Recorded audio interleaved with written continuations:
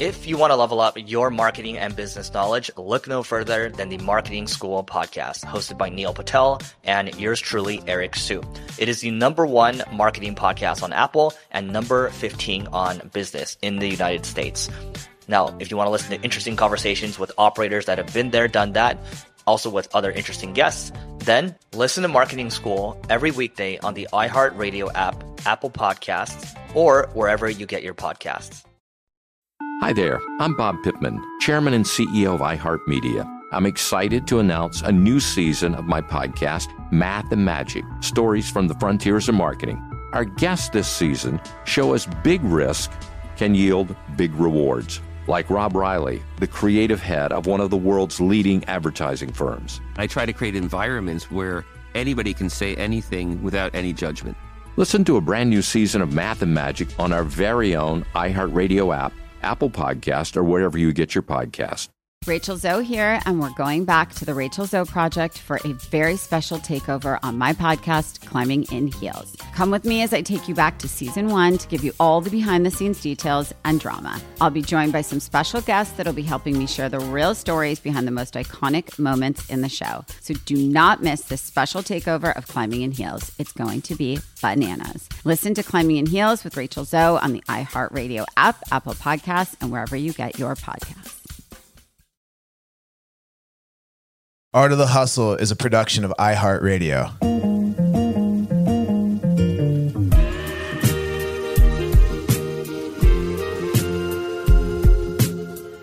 You're listening to The Art of the Hustle, the show that breaks down how some of the world's most fascinating people have hustled and learned their way into achieving great things. I'm your host, Jeff Rosenthal, co-founder of Summit, and today on the show, I had the pleasure of chatting with Dr. Harvey Karp. Harvey is one of America's most trusted pediatricians and child development experts. He's also the founder and CEO of Happiest Baby, a smart tech parenting solutions company, and the inventor of the Snoo. Having practiced pediatrics in Los Angeles for over 25 years, his landmark discoveries and unique ability to translate complex science into effective techniques have empowered parents and revolutionized our understanding of young children's needs. Harvey's highly innovative and celebrated books and videos, The Happiest Baby on the Block and The Happiest Baby Guide to Great Sleep, have been translated into dozens of languages and made him one of the world's most renowned baby and sleep experts. He joins us to talk about the 4th trimester, his vision of a world full of snooze smart sleepers, well-rested parents, and the importance of your child's early relationships, especially in a post-pandemic world. So please enjoy my conversation with Dr. Harvey Karp. Harvey, thank you so much for being on the podcast. Really appreciate you joining us. Oh, I'm so happy to be with you, Jeff. Thanks so much for asking. It's such a pleasure. You're one of these people that I'm so thankful for knowing, and you've had such a tremendous impact on my health and happiness and well-being in my family. So I just got to start out by saying thank you, man, for all your work. Oh my! Listen, it's so fun to know that we were introduced by a little baby. Basically, I mean, it's your son River who really brought us together. So we have him to thank.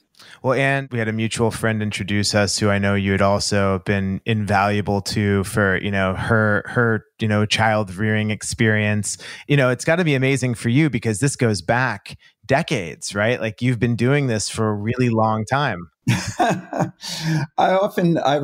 practiced pediatrics for almost 30 years out here in Los Angeles. I trained in New York. I'm originally a New Yorker, but been out here for a long, long time. And I would always joke with my patients that my job was 50% being a doctor and 50% being a grandmother, because half of what you do, or more than that, as a pediatrician these days is just passing on the ancient wisdom and helping people understand, just separate the common sense from all the noise that you get on the internet and from friends, and just help them find their path.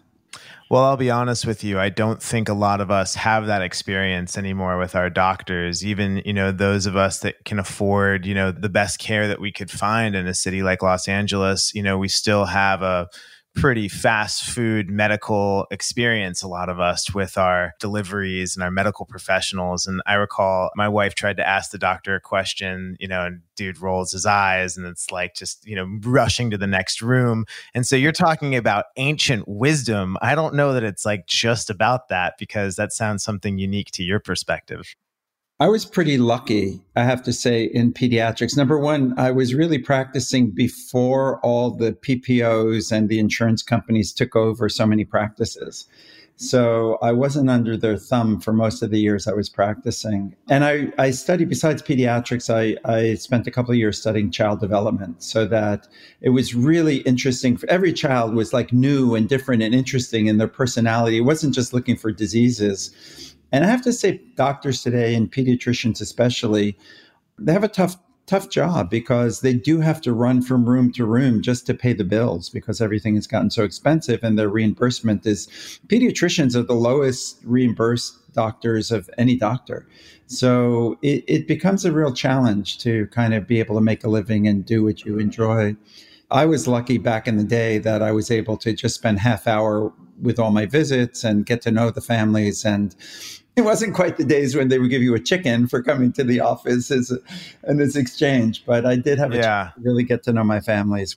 Well, that's fantastic. And what is some of that ancient wisdom that you would impart on those new parents?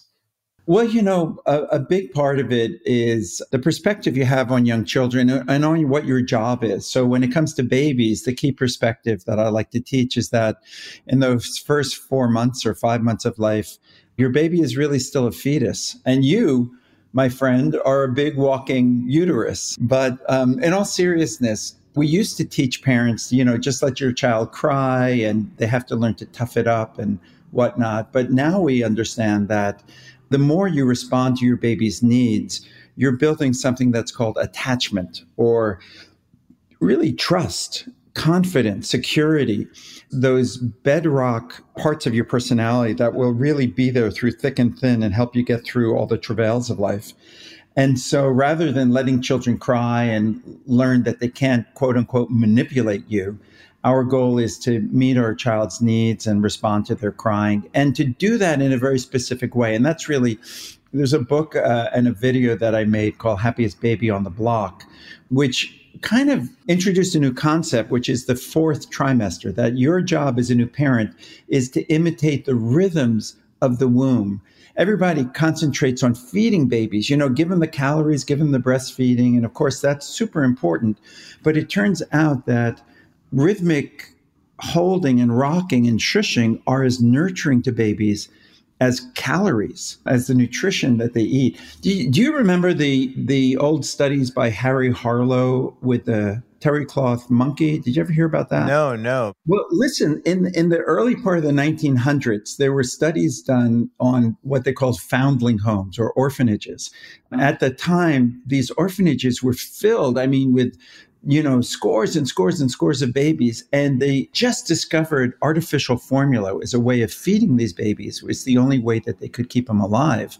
And they didn't have enough nurses to go around. So they would prop up bottles of formula in these babies' mouths, and they didn't even have enough people to pick up the baby and hold them. And they thought that, giving them formula was enough. That's what else does a baby need to grow? But it turns out that if the babies were not picked up and held, even if they were given calories, they didn't thrive.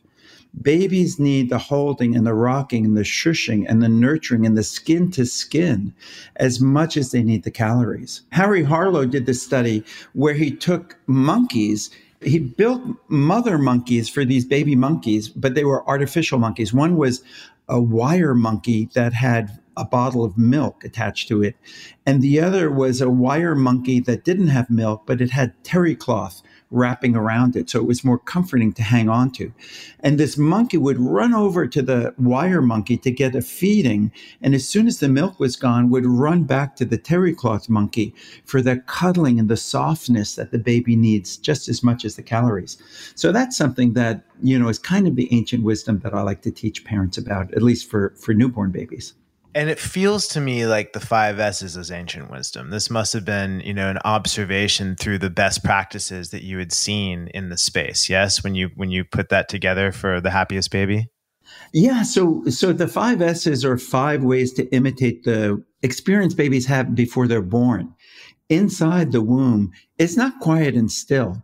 it's dynamic. It's a symphony of sensations. There is sound that's a rumbly sound that's louder than a vacuum cleaner.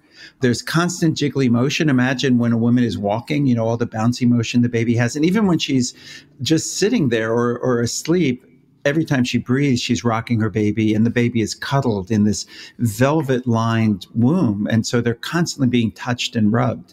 And then they're born, and we put them flat on the back. They've never been on the back before.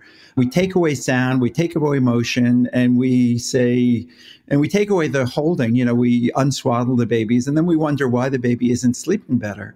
Because, dude, you've taken away everything that the baby knew before they were born. And so it was, in a way, discovering the ancient wisdom to recognize these 5 steps that imitate the womb, the 5 S's, are critical. And they're things that we just kind of forgot about and walked away from. And if you're listening and you're about to have a baby or in the future are going to have a baby, please do yourself a favor and watch the DVD or read the book and just understand the 5 S's, because it really did, you know, save us to a great degree. I mean, like, we didn't know what we were doing. We had, to that point, never had a baby before. And I think that was just like, out of all of the sort of like information that we took in or books we read, it was just the most hyper practical and easy to follow. And then you get these, you know, almost miraculous results. Hearing you say it, it almost sounds kind of obvious. It's like, yeah, you shush the baby, you rock the baby, they need to suck, they need to be swaddled tightly because that imitates the womb. But it's not obvious to a lot of people. No, it's actually counterintuitive, because you think you got to be gentle. And if you shush loud, you know, you feel like you're saying shut up or it's rude. In fact, the thing that was tricky about this is that it works by turning on a reflex. You know, when you buy a computer, it's got all this software preloaded on it so that you can use the computer right on the first day. Well, babies have lots of software that's preloaded in their brains. We call them reflexes, neonatal reflexes. So you don't teach your baby to suck or to swallow or to blink or to breathe or to cry. They're born with those capabilities. And what wasn't known, really was kind of described in my book for the first time, was that they have a reflex that's like an off switch for crying and an on switch for sleep, called the calming reflex. But like your knee reflex, you can't just whack the knee and have a reflex happen. You got to hit it exactly in the right place and exactly hard enough. There's a little specificity to it. And same thing for these 5 S's. You got to swaddle right, you got to shush right, you got to jiggle them in the right way, and then the magic happens. So it is a technique. And actually, because of that, The Happiest Baby it's a good book. It's got anthropology in it and different science and stuff like that. But to really learn these techniques, I don't even recommend reading the book. I recommend this little 30-minute video, because you kind of learn it best by watching, just like learning how to tie your shoelaces. Well, speaking of which, your entrepreneurial endeavors. So you are a writer, you produce the videos, you were a professor, you sit on a number of different boards and advisory boards on these topics. SNOO is another piece of the symphony of the work that you've done for children and families. I'd love for you to tell us about SNOO, but I also want to know, like, is that the beginning of your entrepreneurial journey?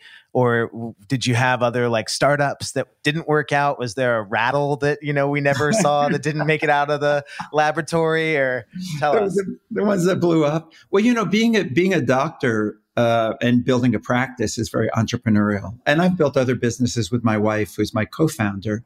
There'd be no company without her. She's just brilliant and has been such a co-partner in everything that I've done. And doing the videos really was, as you said, entrepreneur. I mean, millions of people have seen this video and used it. It's translated into, the books are translated into 30 languages and used in nations around the world and stuff. So it's been quite a long process from the educational point of view. But then SNOO is really a responsive baby bed that imitates the womb and keeps babies safer and teaches them to be better sleepers. And it's kind of an interesting thing, because I was teaching the 5 S's forever, lecturing around the world, and yet I wasn't seeing what I had hoped to see, which was a reduction in postpartum depression and child abuse and parents feeling happier and more competent, because they could do the 5 S's all day long, but what do you do all night long? You know, they were still struggling with sleep deprivation being the number one stress on parents. And like I said, not just the stress, it leads to marital stress and divorce. It leads to breastfeeding failure. Thousands of babies die because their parents are so tired, they fall asleep with them in bed with them, or they put the baby on the stomach because it's the only way the baby will stop crying. And so I thought, maybe there could be a way that I could make a difference and build a bed that gave babies these womb sensations while they were sleeping.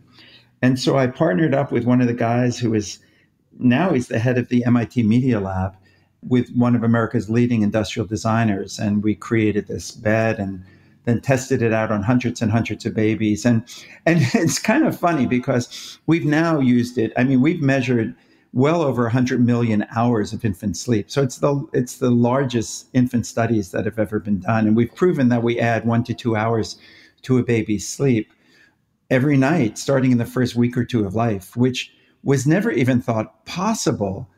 And yet what's so crazy about that is that everyone knew it was possible, because when your baby cries a lot and they didn't sleep well, you'd be told, well, go drive your kid in a car. And if you drove your child all night in the car, they would fall asleep for an extra hour or two. It's just, and you would as well if you were in the back seat of the car.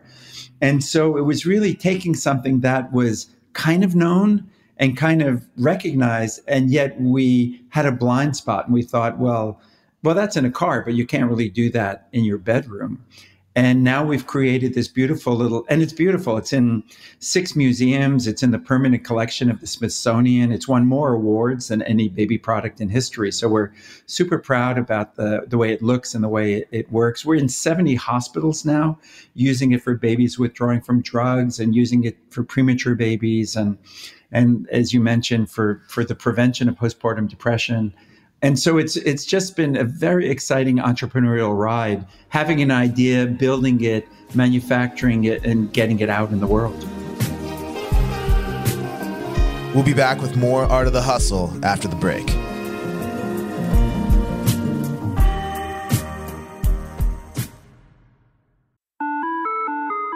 Hi there, I'm Bob Pittman, Chairman and CEO of iHeartMedia. Welcome to Math and Magic, Stories from the Frontiers of Marketing. This week, I'm talking to the one and only Ryan Seacrest. Love the connection to people. I think at the core, what I get excited about, what gets me up in the morning, is connecting with people in an unscripted, unvarnished way.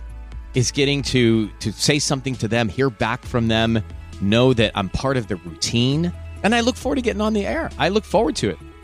In these exciting times, we're looking to the math, the strategy and analytics, and the magic, the creative spark, more than ever. Listen to Math and Magic on our very own iHeartRadio app, Apple Podcast, or wherever you get your podcast. If you want to level up your marketing and business knowledge, then look no further than the Marketing School podcast hosted by Neil Patel and yours truly, Eric Siu. It is the #1 marketing podcast in the United States and number 15 on business in the United States. And it has amazing guests such as Alex Hormozi, Layla Hormozi, Cody Sanchez. We pull in these amazing interviews with other people that are not only great marketers, but actual operators. And the icing on the cake is Neil and myself were also operators as well. So we share learnings from the trenches. We share secrets that we otherwise wouldn't be sharing with other people. And we also share other advantages that will help you get ahead of your competition. So all you have to do is listen to Marketing School every weekday on the iHeartRadio app, Apple Podcasts, or wherever you get your podcasts. Oh, hi. Rachel Zoe here, and we're going back to the Rachel Zoe Project for a very special takeover on my podcast, Climbing in Heels. Come along with me as I take you back to season 1 to give you all the behind-the-scenes details and, of course, drama. I'll be joined by some very special guests that'll be helping me break it all down. From award season nightmares to Fashion Week insanity, you'll get the real stories behind some of the most iconic moments in the show. The Rachel Zoe Project definitely changed my life and career in so many ways. The show definitely captured some of the most amazing moments, but also some of the absolute worst. I made the show for all the fashion lovers out there, and I'm so happy that people still watch it and love it so much. So do not miss this special takeover on Climbing in Heels. It's going to be bananas. Cannot believe I just said that. Listen to Climbing in Heels with Rachel Zoe on the iHeartRadio app, Apple Podcasts, and wherever you get your podcasts. You said you partnered with the now head of MIT Media Lab, and I believe was it Eve Bahar was the industrial designer? Bahar, yeah, fantastic. Yeah, wonderful, designer. wonderful guy, amazing designer. So how did these guys just like say, hey, we love you, Harvey and Nina, and we're in, we'll just do it, on the come, and you let us know? Or did you raise money? Did you spend it yourself? How did you get the thing off the ground? Well, we bootstrapped it in the beginning, and I was so lucky that Eve and Deb Roy at MIT were both fans of the 5 S's. They had used it for their little kids and raising their kids. So they knew my book and my work already. And so they were excited at the idea of building something that was really breakthrough. I mean, we always talk about disruptive technologies. That's the buzzword. But when you think about it, if you look in front of you, your computer, your phone, whatever, even your pen, the paper you're writing on, almost everything in front of you has been innovated on in the last 10, 20, 30 years. The baby bed hasn't changed in 3,000 years. So it was really exciting at the prospect of how do we catapult the baby bed into the 21st century. And so they were on board because it was such an interesting challenge and because they knew the 5 S's. And how did you guys take it to market? Was it difficult to introduce something so novel? I remember for me, when I first was like, wait a minute, is it a robotic crib? Or like, how did you help people get over that first hump when they were introduced to this, concept? Well, that's a never-ending struggle because you have to educate people to something that they never even knew existed or thought could be done. So, which is really part of the fun of it. We've had hundreds and hundreds and hundreds of articles written in every language you can imagine because people are fascinated by babies and they're fascinated by controversy. And so people go, oh no, this is a dystopian robotic bed. Now parents will never touch their babies. It's just a smart swing in a certain sense that's safe. It rocks them. It responds when the baby cries. It rocks and shushes them more. It's got this great app so you can get your download of how your baby's been sleeping for the last day and week and month, and you can watch the progress. What it really is, and this sounds odd, but it's really your older sister, Jeff. It's like one of the greatest problems that faces our culture and our society is the ending of the extended family. Totally. Everyone thinks it's the normal family is, 2 parents and a child, maybe a dog or something. In the US, people think that. Well, even outside the US, the whole extended family structure is falling apart everywhere as other cultures follow the Western model. And so people move into the cities, they move away from their extended family. And they think that they're liberating themselves. When you're 20 and you move to New York and you go, now I'm free, man. I'm out of my little town or whatever. It's exciting when you're 20, but we really should be like salmon. We have to swim back upstream and get back to that familiar neighborhood when we have babies, because that's when your parents and your cousins and your uncle and aunt and the neighborhood that becomes so comforting and so important. But instead, we get stuck in these cities and we don't know our neighbors and we don't have any outdoor space. And we think that's normal. And then you have a baby or a toddler and you go, oh, geez, this is the hardest work I've ever done. And even though parents today are smarter, more book learned than any generation in history, many parents have never even touched a baby before they have their own baby. That never existed in the entire, history and prehistory of civilization or of humanity.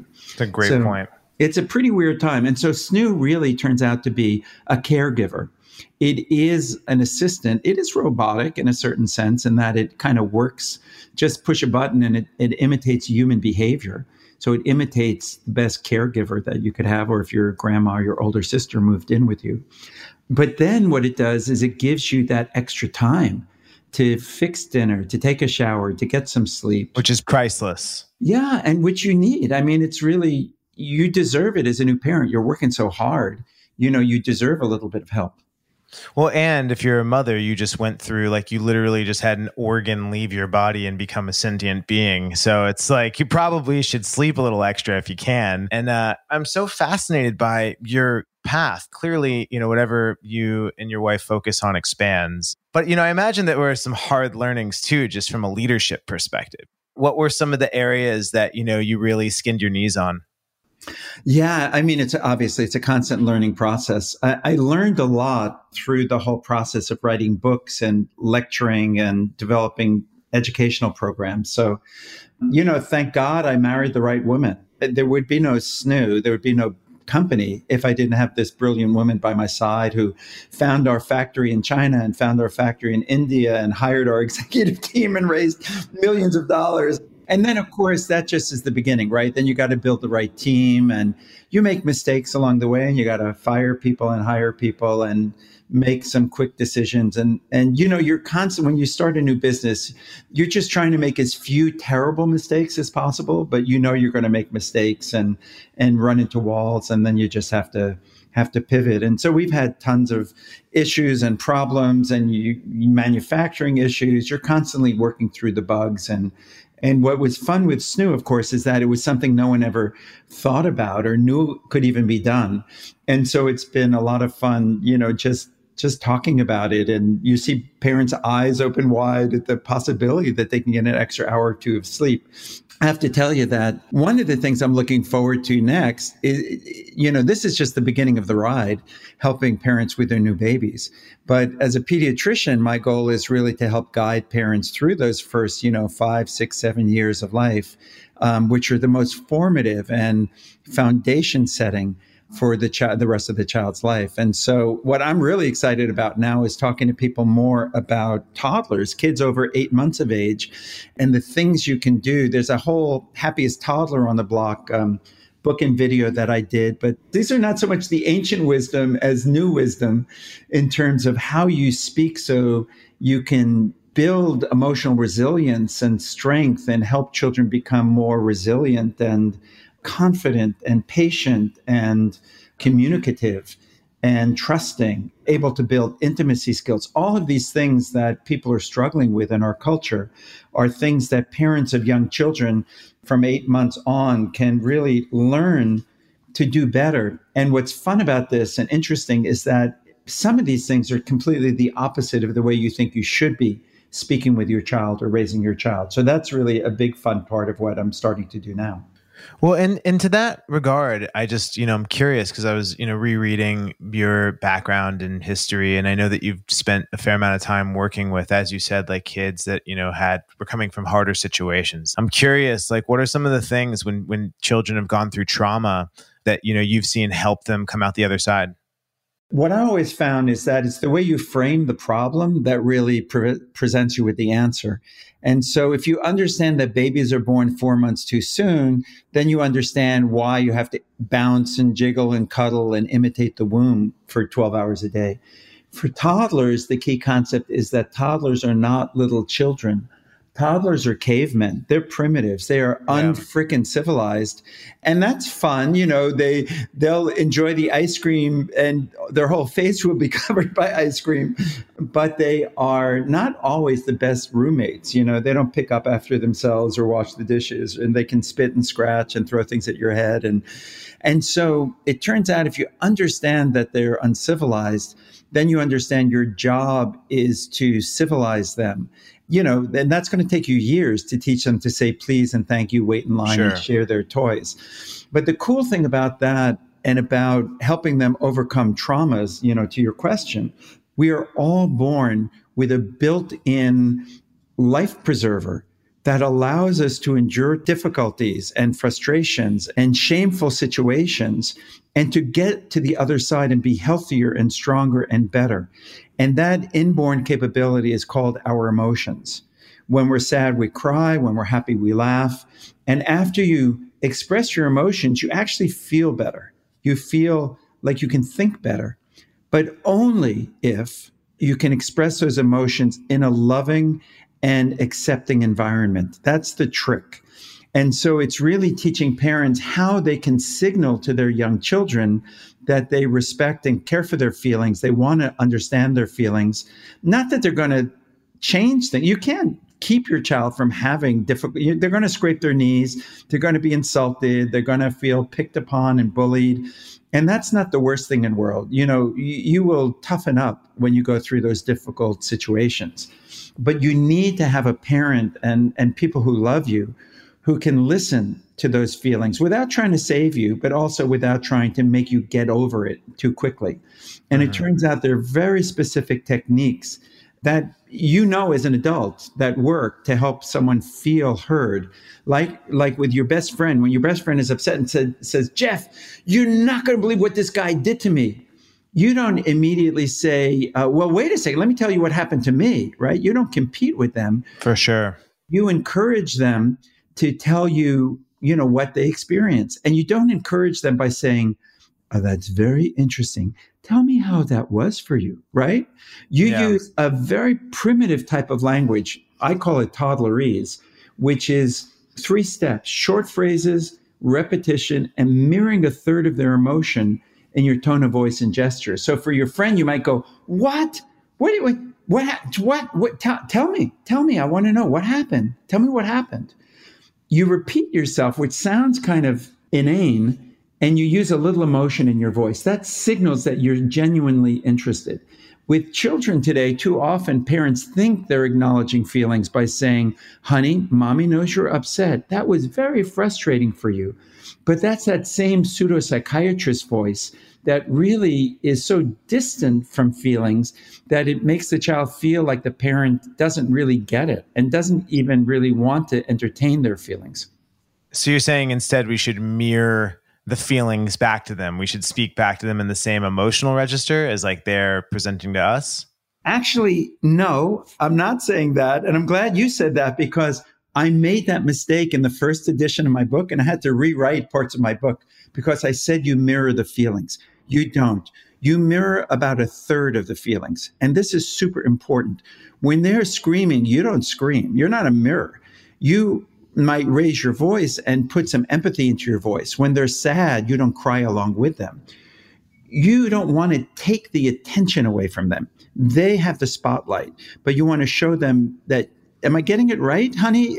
Are you feeling, you look like you're so frustrated. You're trying, and you were trying to open that bottle, and I saw you, you were trying to open that.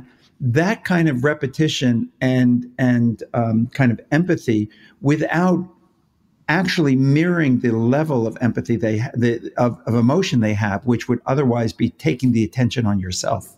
It sounds a lot like, some of the principles of like thinking fast and slow, where we have like these emotional needs on the bottom floor of the house. And that lets us get to the more, intellectual conversation on the top floor. But if we don't feel seen and heard and appreciated, then we really can't be negotiating in a meaningful way. So I kind of feel like as my toddler is in his full caveman state, he's actually a tremendously tough negotiator. The guy gets what he wants. I mean, it's amazing. Really can't lose. I know he's going to take me to the mat. If it's important to him, it's either happening or I'm going to distract him, or, we're going to go toe to toe for half an hour before he's going to give it up. River has nothing to do all day but to engage you in that wrestling match. Well, you've got other things you have to do. And actually, it's important that parents recognize that even though it sounds so simple to just acknowledge feelings in those 3 steps, it's not simple when you are stressed and someone's screaming at you or just spit in your face, or, we have our feelings as well. And as parents, we oftentimes have to just, take a breath, put our feelings aside, and allow the child's situation to really take center stage until we can get them to calm down. In taking things back to SNOO, I imagine that this is going worldwide. Yes, you're taking this to every hospital and family around the planet? Yeah, I mean, we certainly hope that this will be used by hospitals across the country and around the world. We're now in US, Canada, Australia, UK, EU. We'll end up getting this all around the world because parents need this. I've been through different businesses and being a professional, and we started this business not because we're looking to make a fortune. This is really a mission. This is something that, as odd as it sounds, Jeff, I mean, I still don't believe that. Why doesn't everyone just obviously know these things? And yet, for some reason, we have a blind spot to exactly what we're supposed to do with babies and toddlers. And so, I've got this big job of just educating people and getting the word out. And it's a pretty fun roller coaster. Art of the Hustle will be right back after this short break.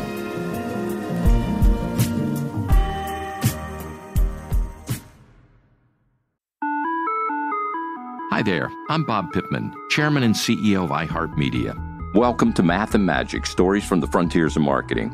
This week, I'm talking to the one and only Ryan Seacrest. Love the connection to people.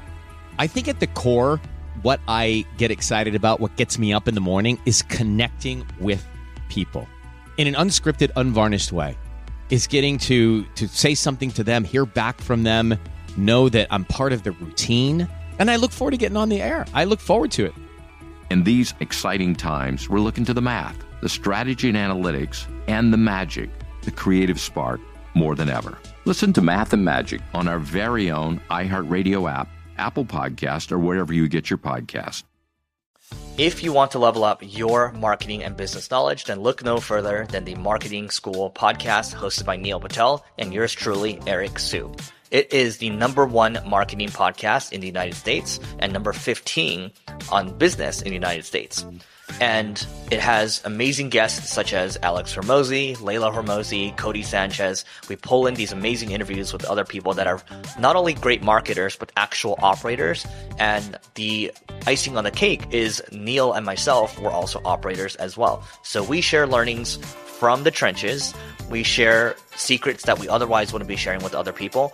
And we also share other advantages that will help you get ahead of your competition. So all you have to do is listen to Marketing School every weekday on the iHeartRadio app, Apple Podcasts, or wherever you get your podcasts. Oh, hi. Rachel Zoe here, and we're going back to the Rachel Zoe Project for a very special takeover on my podcast, Climbing in Heels. Come along with me as I take you back to season 1 to give you all the behind-the-scenes details and, of course, drama. I'll be joined by some very special guests that'll be helping me break it all down. From award season nightmares to Fashion Week insanity, you'll get the real stories behind some of the most iconic moments in the show. The Rachel Zoe Project definitely changed my life and career in so many ways. The show definitely captured some of the most amazing moments, but also some of the absolute worst. I made the show for all the fashion lovers out there, and I'm so happy that people still watch it and love it so much. So do not miss this special takeover on Climbing in Heels. It's going to be bananas. Cannot believe I just said that. Listen to Climbing in Heels with Rachel Zoe on the iHeartRadio app, Apple Podcasts, and wherever you get your podcasts. If I'm an entrepreneur and I want to build products that are in this space, what are some of the things that you think I should keep in mind, or some of the needs that still need to be addressed? Oh, gosh, that's a tough one. I mean, you have to know your audience. I mean, the interesting thing about technology is that so many of us get enamored with it for technology's sake. Let's just measure this and we can measure that. But what are you going to do with that information? You need to solve problems as well as, measure things. Measuring is only good if it's going to be used for solving problems. So I would say the most important thing for entrepreneurs who have an idea is to really work on the product consumer fit and make sure that you're really solving a problem that is pressing and there's a need for. Being that we are in this really, really unique time, we're not going to do preschool out the gate here, and perhaps that's extreme. I'm just curious, like, are you thoughtful, or do you have some things that you've seen that you believe are probably pretty common that a lot of our children are dealing with? Well, I mean, there's tons and tons of things we're learning, but tons of things that we know already. Just staying healthy, getting sleep, eating well, taking extra vitamin D, which is a good vitamin for your immune system, for respiratory diseases, and of course, good hygiene and social distancing, all those things. So that's the very beginning of it. But you need, and young kids especially, they need social contact. And so getting a dog, for example, if you can't get out and be with get your kid with other kids, at least you can have them have a relationship with a pet.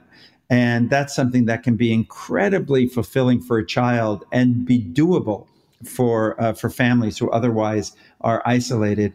Forming a pod with, one other family so that you can share responsibilities. I mean, if you can trust each other and you're really kind of keeping to the rule of social isolation or social distancing, then you can enrich your life and enrich your child's life with that type of very small, intimate exposure. A lot of people have moved out of the cities, to go back to family, back to areas where they can be out in nature and get out of the house. It's so hard when you're stuck in an apartment. If you have that opportunity, that's something that's useful. Listen, we've really have not handled this well. In the United States, we've spent so much money, yet so many people have died, and we still have so much of this disease. If everyone stayed indoors for 2 weeks, this epidemic would be gone. This virus can't last more than 2 weeks, 2.5 weeks at the most. And so literally, if we bit the bullet and we did that, it would be gone. It would be over. Our economy would be back and everybody would be healthy and back to restaurants and bars and schools and everything like that. We need leadership. We need leaders who can convince us and can lead us into following the rules that are the oldest rules in the world for reducing epidemics and infectious diseases. We know how to do it. We just have to do it. And we need the leaders who bring us to those actions. Totally. And you mentioned some of those other countries and how they're dealing with it. Have there been, or are there like things that you admire in terms of toddlers and babies and family building and just the space that you've dedicated your life to? What are some of the things, because we talked about that ancient wisdom, are there things that you think are practiced on a more ongoing basis in child rearing in different places that most Americans aren't necessarily aware of that we should be? Well, I think we've learned more. We've learned a lot from those cultures. So baby wearing, for example, nobody used a carrier like 30 years ago. It was just really starting at that time. Oh, yeah. You had strollers and plastic seats and things like that. But baby wearing really has come about in the last 30 years. Of course, the baby sling may well be one of the very first tools that humankind ever invented, because they needed their hands free while they were carrying their babies. The biggest thing for us to learn or remember from other cultures in terms of raising children is to give them that social exposure. There's a brilliant guy in Texas, Bruce Perry, psychologist, who has helped so many families and so many children in crisis. He was the guy they brought into Columbine when these kids were killed there, or at the bombing in Oklahoma City, or the Branch Davidian catastrophe in Waco, to help these kids recover from trauma. And what he said, I think, is so right on, which is about the poverty in the United States, not the economic poverty. Economic poverty is actually not the biggest problem. Social poverty is the biggest problem. If you have, a family with two parents and a child, how many relationships can that child have? They can have a relationship with themselves. That's 1. With the mother, that's 2. With the father, that's 3. With both parents together, that's 4. That's it. If you have 2 parents, 4 kids, a dog, your cousins, your grandparents, the next door neighbors coming over all the time, suddenly you have hundreds of potential relationships. You have a nourishing mixed diet of all sorts of different opportunities. You can learn from the older kids. You can teach the younger kids. You can watch different adults, how they handle things. And all of that is what human beings always had up until 100 years ago. We've ripped all of that away. And now we're raising children. No wonder everyone's turning to social media, because at least they have some social exposure in an otherwise boring and sensory deprived world. That's why people turn to television. So if we could learn something from our mistakes and our missteps, it's really to enrich our social environment in any ways we can. And if that means just getting a dog, then get a dog. I love that. My grandfather, his motto is a large extended family is the greatest luxury in life. Mm-hmm. And I had always thought about that in terms of like the friendships that you had, the family that you choose, but I hadn't thought about it in terms of just that diversity of inputs creates the complexity of outputs and the people that we care about the most. Yeah. And that's how you learn to be a complex person. That's how you learn to deal with complex relationships. That's how you learn to not only think of yourself, because when it's just you sitting there, of course you're going to think of yourself. And so it leads to people being more, egocentric and lacking in compassion. It truly is one of the great challenges that our culture faces, to break down these barriers.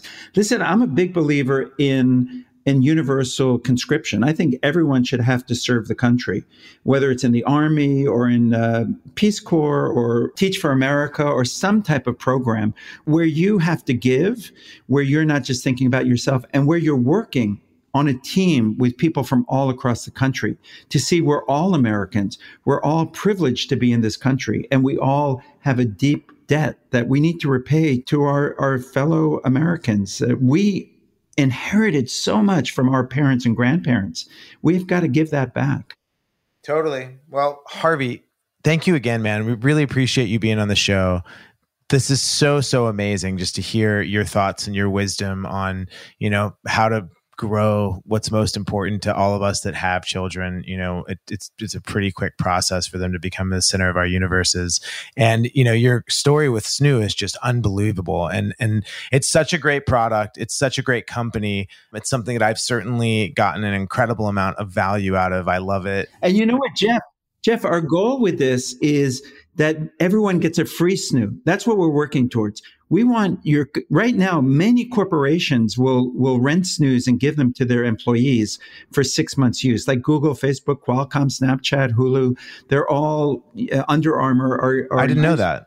Yeah. So then we're going to get insurance companies and the government subsidizing it because they're going to save so much money by preventing the illnesses that happen when parents are stressed and overwhelmed, that this will be something, that's what we're working towards, that everyone will get a free Snoo and they'll be able to have the helper in the family that they should have had to begin with. I never thought about that. So are you guys doing some outcomes research around that right now on the health implications and just the true cost savings? Sure. We have about a dozen studies underway. We published our first study last year. The FDA recognized us as a breakthrough device. So we're hoping that by 2021, we'll be able to have FDA approval as the world's first SIDS prevention bed and prevent thousands of deaths a year in the United States, and then prevent postpartum depression, which we know is triggered by exhaustion and feeling overwhelmed as a new parent. And we know that Snoo can give you more sleep and more peace of mind and make you feel more competent. So we're super excited at the opportunity to take this one little intervention and use it to help millions and millions of families. Well, you are. And thank you again for your service and your work and your thought leadership and your friendship. I love you, Harvey. Thank you again for being on the podcast. And thank you so much, Jeff, for everything you do with Summit. You are the ultimate entrepreneur in trying to make the world a better place. So hats off to you, my friend. Well, I appreciate it. Thank you guys for listening. This is The Art of the Hustle. And thank you, Harvey Karp. And to check out more on Snoo and all of Harvey's work, go to thehappiestbaby.com.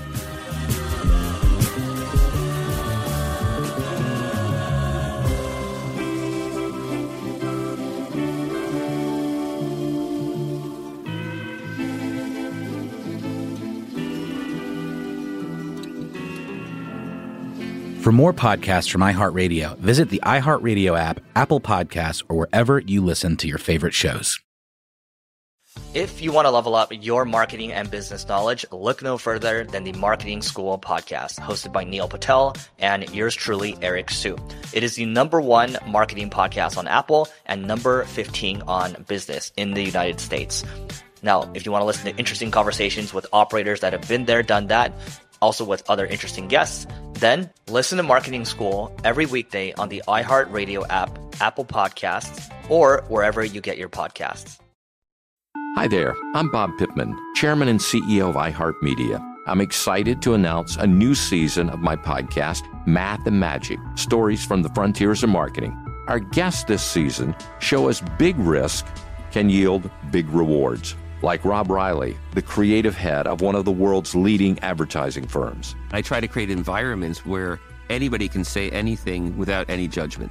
Listen to a brand new season of Math and Magic on our very own iHeartRadio app, Apple Podcast, or wherever you get your podcast. Rachel Zoe here, and we're going back to the Rachel Zoe Project for a very special takeover on my podcast, Climbing in Heels. Come with me as I take you back to season 1 to give you all the behind-the-scenes details and drama. I'll be joined by some special guests that'll be helping me share the real stories behind the most iconic moments in the show. So do not miss this special takeover of Climbing in Heels. It's going to be bananas. Listen to Climbing in Heels with Rachel Zoe on the iHeartRadio app, Apple Podcasts, and wherever you get your podcasts.